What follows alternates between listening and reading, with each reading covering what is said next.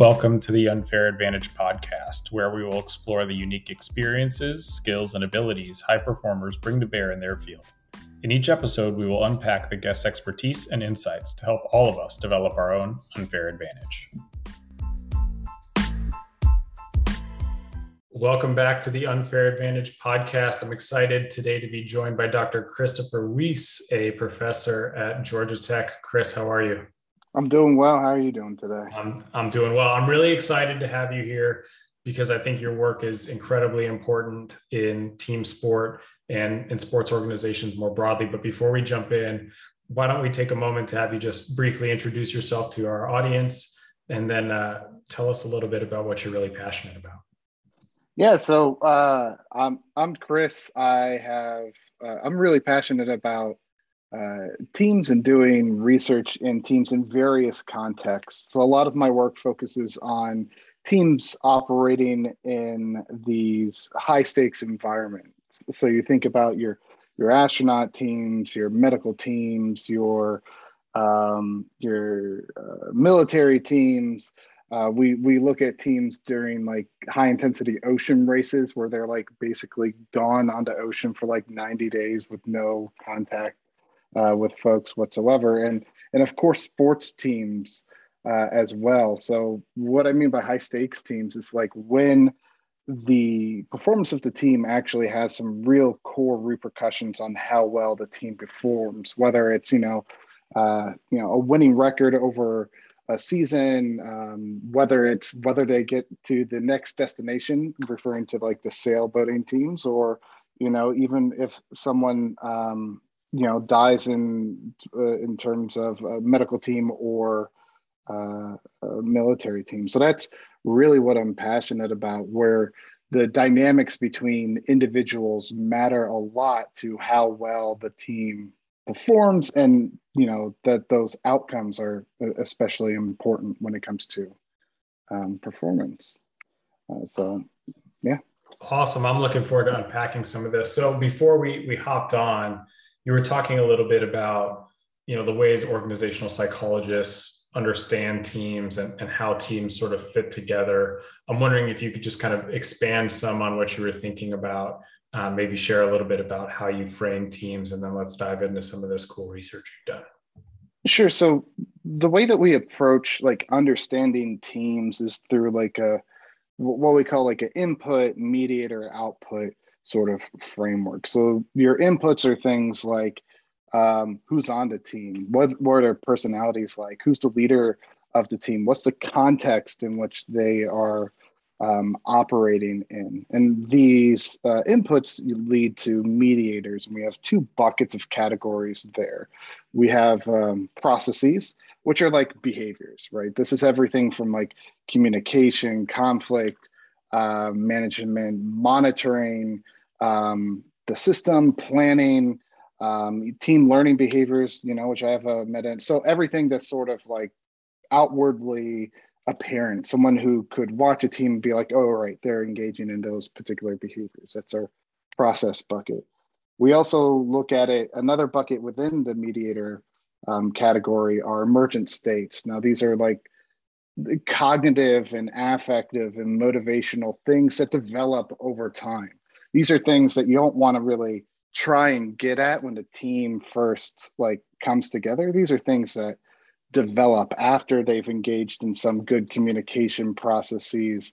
And so we have like constructs within that bucket, which are like shared mental models. So, having everyone on the same page, or transactive memory system. So I know what you're doing, you know what I'm doing. Everyone has a shared understanding of who's responsible for what. Cohesion and psychological safety. So if people feel like they can speak up in a really sort of intricate environment. And then we have outcomes. So your outcomes could be anything that the team has a shared goal about, and these outcomes depend on the team. So it could be winning a game, it could be getting to the playoffs, it could be scoring a point. Like, so the outcomes are all sort of temporally based. So that is the way that we typically view and study teams in all different contexts. So this IMO framework, it's recursive. So, everything relates to one another in that bucket. But that's how we understand teams, and it's a good way to diagnose, say, what's wrong with a team. And so we can look at specific things in order to improve or develop if something is missing. That's awesome. I appreciate the background, and I think it gives us a helpful shared language for the rest of the conversation moving forward. You said something that might be a little bit in the weeds to get started, but it really caught my attention. You were talking about the two buckets in the mediators. You were talking about the emergent states and the processes or behaviors, and you mentioned you don't really want to start out focusing on the emergent states. Those might be things that come from engaging more in the process bucket, but I think what's really interesting about that, and maybe you could help us think through this a little bit, is I think the emergent states is where everyone naturally gravitates toward. Like, that's what people think about when they think about teams. If you're a coach, you think about, like, how do I get my team to be as cohesive as they can be? How do I get my team to be as motivated as they can be, as connected as they can be? Not like, how do I get them to talk to each other more? Though some coaches think of that, right? Or how do I manage conflict more effectively? And so I guess I'm wondering if you could kind of tease that apart a little bit and talk about how the focus on the process might lead to the emergent state, and why the focus on the emergent state might be somewhat limiting.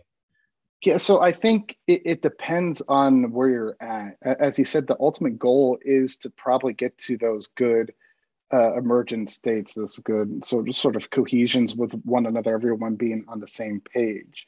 But the steps to that is really having a good framework, like a communication network between the team, a good structure for people to talk to one another rather than focusing purely on emergent state. For example, if someone gets traded, right? Do you expect them to immediately get along and work within the system of whatever team they're going to? No, you have to have some sort of newcomer integration, which is part of the communication part of it, in order for them to better understand their role within a team and how they're going to fit into the current system that is going on. That will eventually lead to cohesion and psychological safety and shared mental models. But when you first bring a team together, you really need to establish the sort of foundational processes that will help those emergent states develop over time. That makes a ton of sense. And so I'm going to ask you a tough question. Maybe I'm going to ask you to pick amongst all your processes here. But like, when people are starting out and a new team has formed, where would you advise, or what should people think about in terms of where they put their time and attention to help the team sort of form and get started? It has to be communication, right? It has to be developing a good and open communication network between, in any sort of context, whether you're dealing with supervisors and subordinates, teammates and coaches, or even like veterans and rookies. Like, having a good communication network is going to be the core of everything else. It's going to be the core of even other processes like planning or monitoring or coordination or learning from one another. If you don't have this communication network up at the get-go, then everything else is sort of out the door from the onset. So communication is important, but it's also important to recognize there's different types of communication that happens within a team environment. So you have folks who will, there's a meta-analysis that look at different communication behaviors and how they affect team performance. And if I'm sharing the same information with you, the same information that everyone knows, that's not really effectively communicating with folks. It's good maybe a little bit to sort of show that you have faith in what the other person has said, to reflect back to show that you have a better understanding. But really, you need to be communicating unique information, or information that brings new information to the party, not things that everyone knows sort of already. So there's different types of communication. It's really important to focus on the right one. So what would really effective communication look like sort of broadly? Like what qualities or characteristics might it have? I hear some like injecting novel information or a new viewpoint, not just parroting back what's already out there, but are there other qualities? Yeah, I think when you're talking about the type of communication, unique information is always important, but communication is often developmental. So making sure that you're providing real developmental guidelines to whoever you're talking to and providing feedback. So it's not like, get better at shooting, or, you know, you should have done this. It's how you could do this better. So going through the processes of how to achieve that goal that you are trying to communicate to your colleague or teammate, or what have you. So you can't just have like an ultimate goal or that you want to convey to them. You want to express the steps and why you think those steps are important. Another part of communicating is making sure that you are demonstrating that you're open to feedback. So demonstrating that it's not a one-way sort of dynamic. It can be two ways.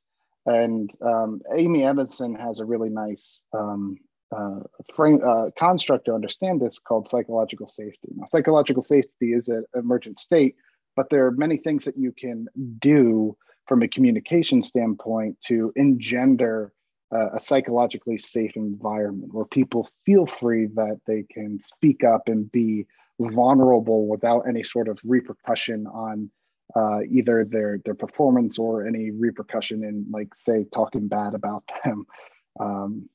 So one way that you can do that maybe as a leader is to be vulnerable. So admit sometimes when you make mistakes, or admit that things could have gone better, or demonstrating that you can be incompetent in some ways too,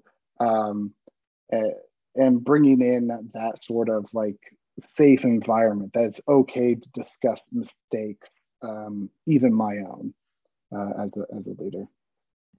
Yeah, that's awesome. I mean, I think, you said a couple of things that I think are highly relevant here. So one is you kind of talked about like the mentor-mentee relationship or supervisor-supervisee relationship as like a dyad that exists within the team, and those relationships have to be managed. And then there's also a bit, I guess what I'm hearing at the end here is sort of the role of the manager, leader, coach, whatever it might be, in shaping the environment that actually allows for the good communication to take place, and then these other emergent states to come about. And so when I'm listening to you, like, it all makes sense to me, but those pieces, I think is really hard for people to get there. Like, I think it's really hard for coaches and leaders to acknowledge a failure or express some concern. And oftentimes you see this play out in coaching where, a coach will repeat something over and over again, and then a player won't get it. And now it becomes the player's fault, and not an exploration of like the way the coach is communicating or some breakdown between the two. And so I guess I'm curious, if you found in your research anything that's been really effective for coaches or leaders to model ways of communicating, other things they can do to sort of open that dialogue up in a way that doesn't necessarily reduce their credibility, but allows for that two-way street to really exist. So that's a really great question. I'm going to pull from some of our research on those ocean racing teams. So to give a little context, there's these 12 teams that go out and do these ocean races around the world, where they are essentially on their own for prolonged periods of time, and there's a skipper on board that's the de facto leader of the team, but everyone has their particular roles. One of the things that I think allows for a more psychologically safe or open culture to emerge is not necessarily what the leader is saying in particular situations, but what they're doing. So the way that these leaders create these open environments, it's just doing what needs to get done oftentimes. So if there is some sort of crisis on board, the leader's the first one there to do the work and tie the rope. That's maybe somebody else's responsibility, but they're the first one there to do what needs to get done for any sort of situation. And you can transfer that sort of environment to, say, the business world by providing, say, backup behaviors if you're running up against a deadline, or showing that you can engage in certain. This is not the right term, but if you just stepping up and demonstrating leadership, no matter what the scenario, providing those backup behaviors and providing developmental support. I think that's one of the primary ways that people can convey it other than direct communication.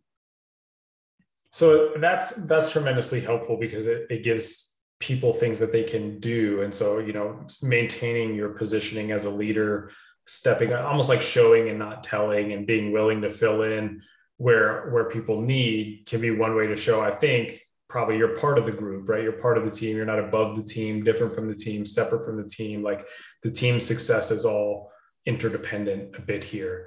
And so I want to maybe dive deeper a bit into some of the high stakes team stuff that you've done. And obviously the medical team one, I think, in the grand scheme of stakes, is probably the highest stakes. Although you can correct me if I'm wrong. Maybe just talk to us a little bit about what you expected to find when you started looking at high stakes teams and high stakes medical teams, and what you've learned as your research has developed. So one of my interests is focused on resilience and well-being. And when I first came here to Georgia Tech, I wanted to, Emory's right next door, and I want to look at these medical teams and what are the triggers in their environment in which they feel like they need to be resilient to. So what are the things that are causing them to be resilient? And when I go initially into these hospitals, I'm thinking it's going to be, well, patients dying, right? Code blues, or some other sort of what we would think typically would be these traumatic sort of situations. But that hasn't necessarily been the case. What has typically been the case is it's these more organizational factors, these structural factors that are like, I hate this about my everyday life. This is really hurting my well-being, and I'm not able to effectively perform as a team member because of these structural issues. One example was that one of the physicians I interviewed said, if I need to print something out, like print a prescription out, their main complaint was that I had to send it to the pharmacy department. The pharmacy department had to print out, and then I had to go pick it up and then bring it back to the patient. That was kind of striking to me as the primary stressors in which the teams felt that they needed to be resilient to. It wasn't part of their situation. It was the environmental circumstances. And funnily enough, we find that in military teams oftentimes too. So when military teams go through this extensive resilience training to deal with these high intensity acute triggers, so these really big things that happen once, and they're really good at dealing with those particular things. What they're not really good with oftentimes are these low intensity chronic triggers that may be part of the structural organizational sort of dynamic, rather than some particular event that happens. And so that's led my research to look at not only, say, how are teams resilient, but what are they being resilient to, and how do the behaviors that they sort of engage in depend on what they're being resilient to. So that's unpacking it a little bit, hopefully. It's great. Well, it's helpful to hear because a lot of what you just described fits really neatly with some research done in the UK by a guy named Chris Wagstaff and some of his colleagues who have found something really similar in sport, particularly in Olympic sport, which is that, the things that we as support staff, coaches, people inside the system might think are most stressful for the athletes, playing in a championship game or competing for a gold medal. That's actually not it. What is really most stressful is like hearing about the financial difficulties of the firm or being unsure about how you're going to get from A to B or media pressure, these more nebulous things that exist at a higher organizational level, or not so nebulous things that are more like organizational systems, processes designed by somebody so far removed that they don't have a sense of what the impact is. And so the experience navigating the space is a lot of just overcoming these tiny barriers all the time. And it almost is like death by a thousand cuts. It is. Yeah. And so I guess I don't know that I have a question per se, but why do we think that happens, right? Why do we think that this organizational level stress is as big as it is? And what can people do to start to massage some of that out? Yeah. So, I mean, the organizational stressors aren't necessarily seen as organizational stressors by the people who are employing those policies, right? They have no idea what the people are going through. And they're just like, yeah, it'll be fine. They need to fill out this particular financial paperwork to get reimbursed on a particular thing. We'll use this system. We'll provide basically no training at all because we know how to do it. It's the same sort of barrier that happens when people don't know their roles on the team. Like, have you ever been asked to do something because maybe you're seen incompetent in one area, and so you delivered quickly on a thing, and now you're that person on a team? Like, everyone goes to you for that particular thing. Yeah. And they don't realize everything that you did like prior, that how much work actually went into it. Like, if I ask a tech person to design a website for me, I'm thinking, oh, that's easy. You can just do A, B, and C, and then it'll be done because there's 1,000 websites. That's the disconnect, I think, that happens oftentimes between organizations and the people that employ them. They don't see that whatever structural policies they have in place are having this detrimental effect on the workers, because they don't understand that it is a lot of extra work for the workers, and they don't know. There's a bit of ambiguity in how these things should get done, that organizations don't have the mindset. Yeah, it's almost like a failure to take someone else's perspective and sort of zoom out and see what goes into it. So I guess let's dive in a little bit more to one of these medical teams. So I guess help us paint a picture for us. Like, what kinds of problems are these medical teams working on? And what have you seen from them that sort of separates the really elite great teams from the not so great teams? So, I mean, I could say that for a lot of contexts, things that separate the really great teams from the, not really great teams. One of the things that happens in medical teams is medical teams are not like the standard office teams that we have typically research. So with the office teams, you kind of have your research and development team. They're together for all together for 6 months or something like that, or some other office team. They're together for a prolonged period of time. And so they have time to develop those good communication networks and those emergent states and perform effectively over time. Many of these medical teams are not like that. In fact, I'm going to bring Amy Edmondson back into here. She introduced this concept of teaming.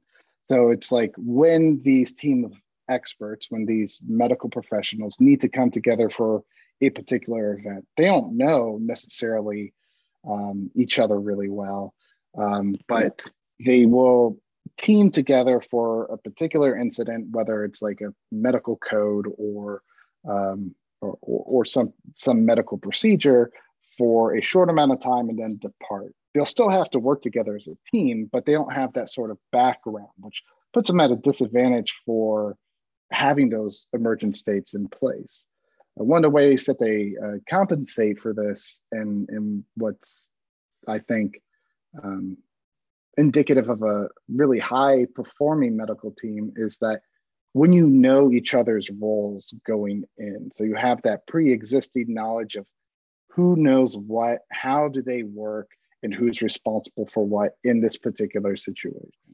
If you have those things set in place, but through, say, professional norms, or maybe working with someone, the same person over and over again, then that can really lead to an effective teamwork and teaming. I'm going to give you a personal example. We have 3 kids. My wife has had an epidural every single time that she's, given birth.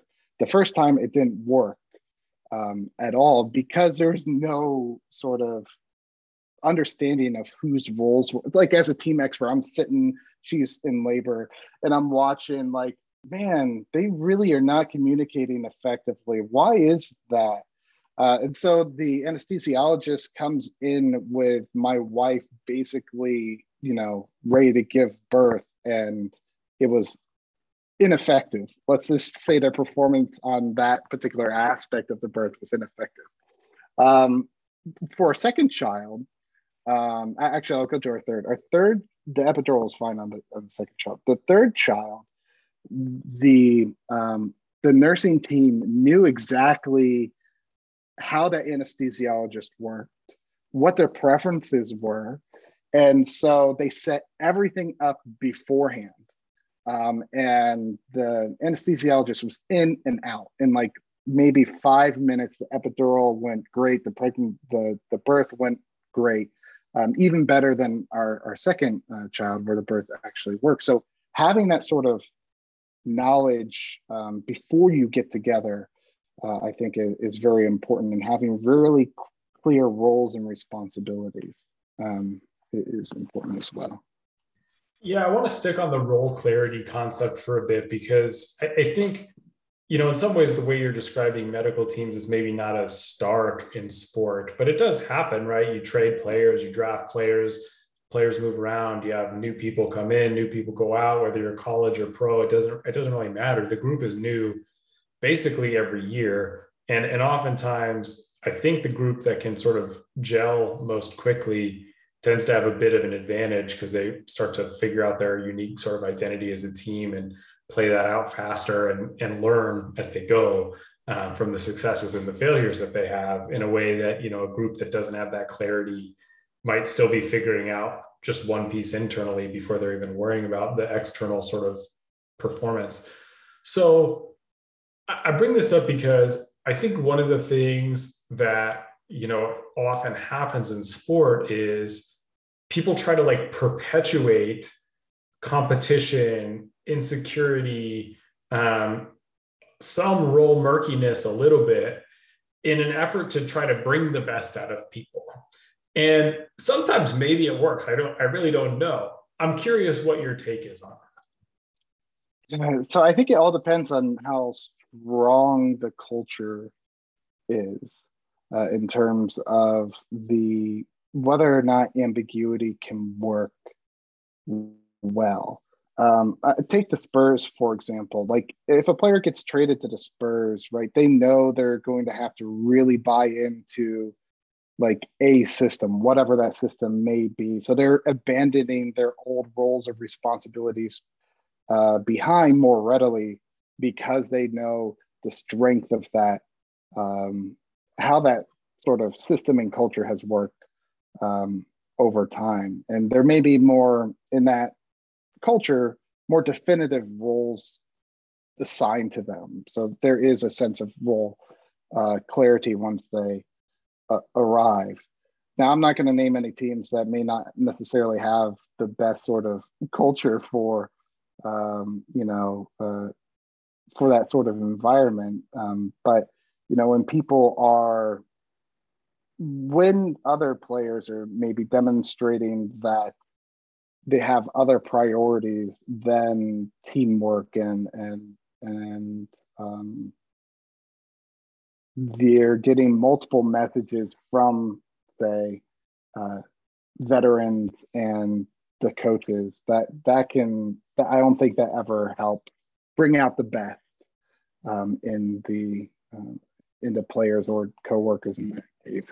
It's always bad to have like two leadership messages coming down to you as, say, a subordinate or a rookie or anyone in those situations. So I think it really depends on your knowledge of the culture going in before, and what makes a good sort of transition, regardless of the culture that you're entering, is your openness to change, right? I mean, this is the same thing in like military teams. They train individuals to be a particular mode of speciality, right? And you may go on to a team in which half of that really doesn't matter, and you need to learn how to fill in another part of the role. So people who are more willing to fit within a particular climate or an environment will have their sort of roles clarified more quickly, I think, rather than being ambiguous. Yeah, that makes sense to me. I mean, I think that the two pieces that are resonating are this idea that you've got to have a clear message about what the role is and what the expectation is. And I think that can be a place where sometimes there's a mismatch between like what a player wants their role to be and what the coach sees their role as. And so that might be a place where you struggle to get some of that acceptance you're talking about as the second factor. But there are also times when, maybe it's more of a cultural level, but, when coaches or executives will say one thing and then do another, or say the same thing to multiple people, right? Which also then gets a bit confusing. I want to use, looks like you have something to say, so please jump in. Yeah, I mean, there is also a contrast between what you're incentivizing, right? So you have maybe incentivization in a contract, some individual, say, goals that are very different from, say, what the coach needs from you in terms of the goals and the roles that you need to take. So that's that's what I was trying to refer to a little bit with like having multiple sort of competing goals or competing leadership sort of demands on you, that could really kind of not allow people to have a really clear role when you have two different sources telling you to do two different things. For sure. And I think that's a great point. And we see that play out often in sport, right? There's a motivation to win some sort of record or title because it leads to a bonus, but it may not be the best for the team. Those kinds of things happen. And sometimes they're funny stories and sometimes not so funny. But I want to zoom out one step to culture for a few minutes. And then I want to talk about being a great teammate as we kind of close out here. So you mentioned the culture and kind of cultural expectations. From the work you've done, what makes for a great culture? A great culture doesn't happen, say, overnight. So a lot of, executives may have this sort of propensity to be like, all right, we need to change the culture in this team. How do we do that by the start of the next season? That doesn't happen. A great culture is both created from top down and bottom up. So top down, whoever's at the top needs to have a vision of what the culture should be and components of that culture, and instill, say, whatever policies or norms that would create that culture within that workplace, whether it's sports or in the business world or, ocean racing teams.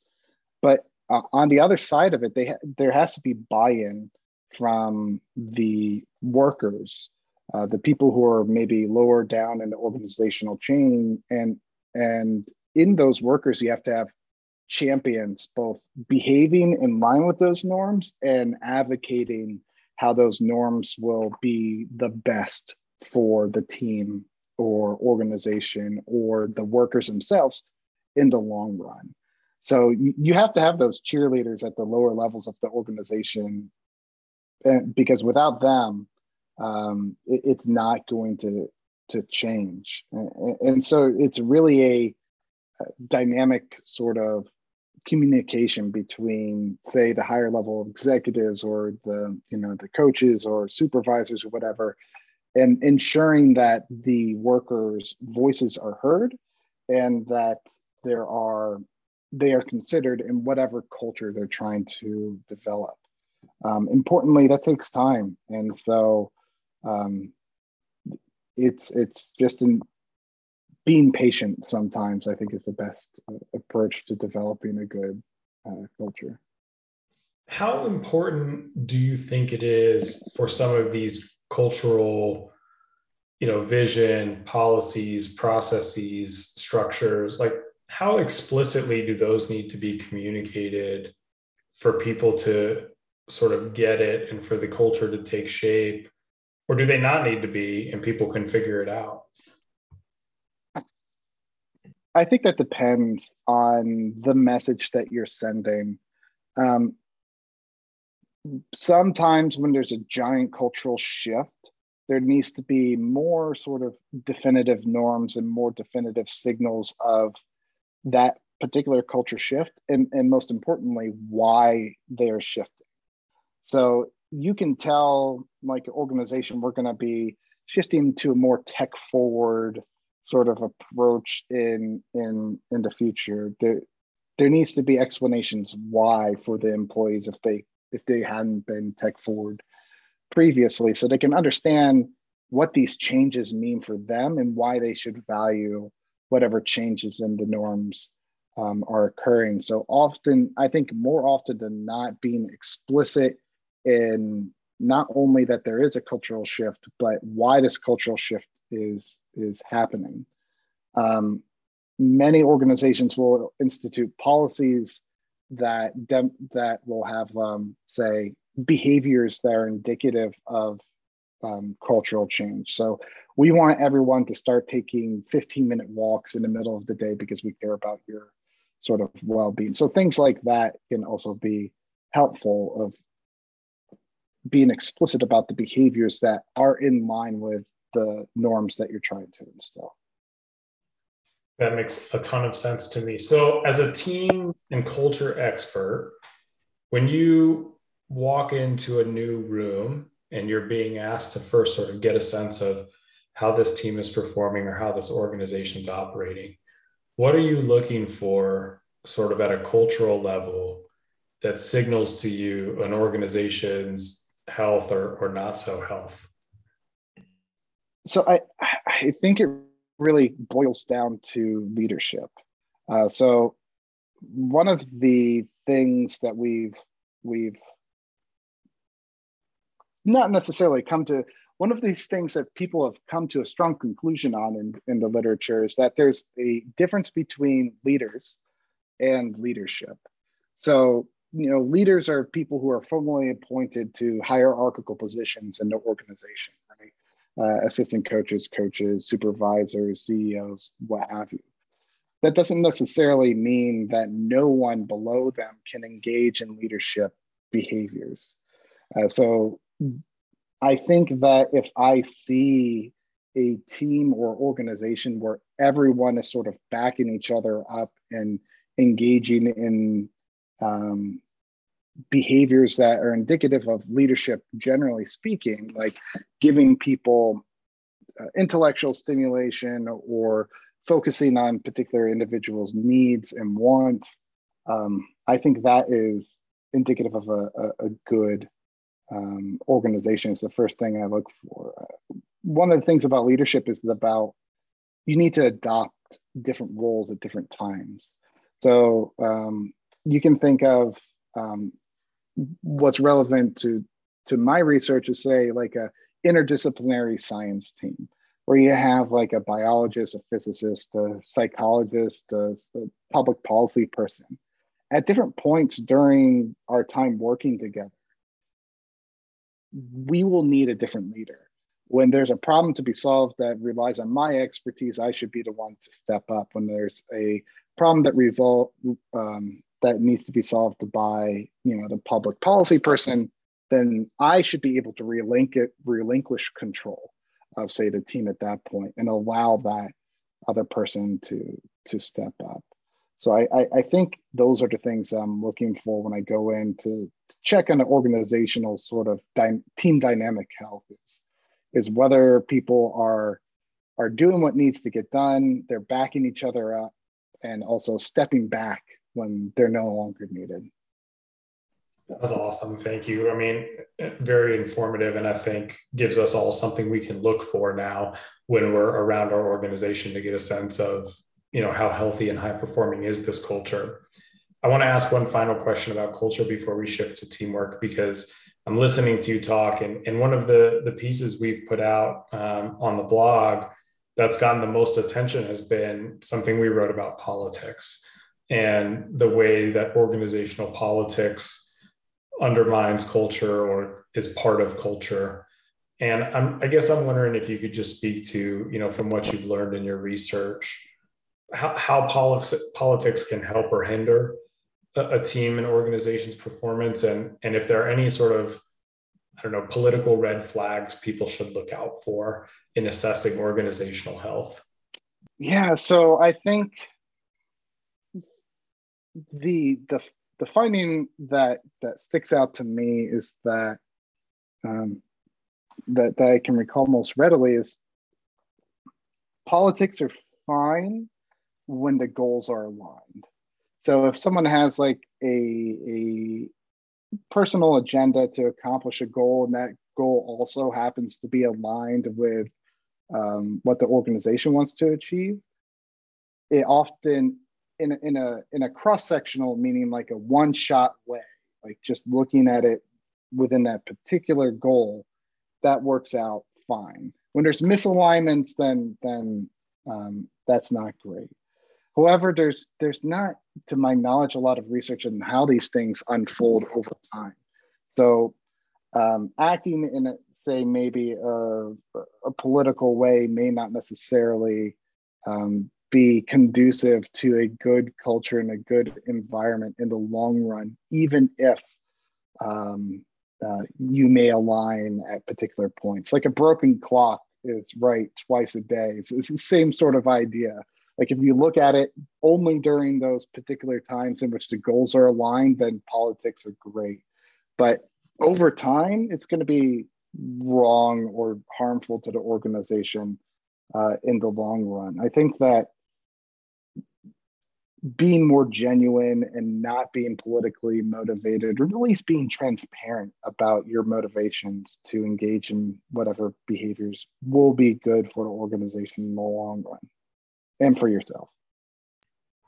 I love that, because I think, you're not telling people not to be political. You're just saying be transparent about what your politics are. And I think I think this is one of those bigger organizational forces that undermines and stresses people out. One of those things that people need to be resilient to, often in ways that they didn't anticipate, before joining an organization, or didn't have the full scope of what it might be, as they moved around in an organization. And so I think we're finding more and more, at least in the sports side, office politics between staff and coaches really matters to players. I mean, it really matters, and it really affects their performance, and it affects how they feel showing up to work. Yeah, it's important to have that good culture and trying not to infer political motive behind other people's actions. I think that's a sticking point as well. I love it. So you're an expert on teams and teaming and teamwork. And I think one of the things coaches and people in sports are trying to look for in a more concrete way is like, what does it mean to be a great teammate? And I'm wondering if you could just share what you've learned about what makes for a great teammate. We've touched on this a bit already. I think what makes a great teammate is having this sort of learning orientation about everything that you do. So being able to realize that you may not know everything, you may not be the most skilled at everything, even though you've been told maybe your entire life that you are. Being able to learn about the particular environment and the roles that you're going into and adapting to those roles. So coming into whatever situation, whatever team that you are with this, I want to know how I can best fit here. And maybe the things that my roles and responsibilities from my previous environment don't one-to-one transfer to this new environment.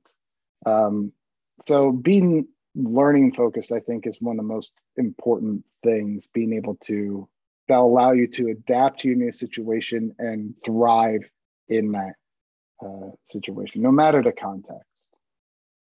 And how would you advise people to think about the sort of balance between like fitting in and maintaining your individuality? What's the sweet spot there? I think that understanding that no matter what your role is that it's valued. And that can come from, say, the coaching staff or the supervisors, that everyone has a role on the team and this is your role. And it's very important to the success of the team in its entirety. I think that, maintaining your individuality works when your individual goals match with the team goals. When that's incongruent, then your team is going to fail. And we've seen that time and time again. So I think emphasizing from maybe a cultural standpoint, that everyone has a role here. Everyone's part of the team. And that your role in particular is important to our success. I think that is the way to not lose yourself in the team context. I think that's brilliant. And I think you're right. We've seen it play out time and again in sport and certainly other places. As we close out, I'm going to ask you a hard question, I think. From your big range of research you've done and the projects you've worked on, what's one, finding or lesson that you think deserves more attention and hasn't been talked about enough, but would be relevant for anyone that wants to be part of a high-performing team? Geez, one finding or lesson that I think I really think it is breaking down these hierarchical sort of notions of leadership or leaders is the most important for success. Having a flatter organization, especially when you're in a sports or a small business environment, is going to be the most important thing for you to be successful. Because that allows the team and the organization flexibility in getting stuff done. No one's confined by their pre-existing norms and roles and responsibilities. They're flexible to back people up when they need to. Allows them to think outside the box oftentimes. So I think breaking down a lot of the hierarchies that are established within the organization and sports sort of environment is important in many circumstances. Not all, but many. Dr. Chris Wiese, this has been awesome. Thank you so much for joining to share. Before we wrap up, where can people find you, follow you, and learn more about your work? Oh, I'm on Twitter. I think my handle is Dr. Chris Wiese. Facebook, we have the Foundation Lab is our handle there. And you can go to my website, www.christopherwiese.com, to learn more about me and the research that we do. Thank you so much for joining us today. We really appreciate it. Thanks for having me. It's been great.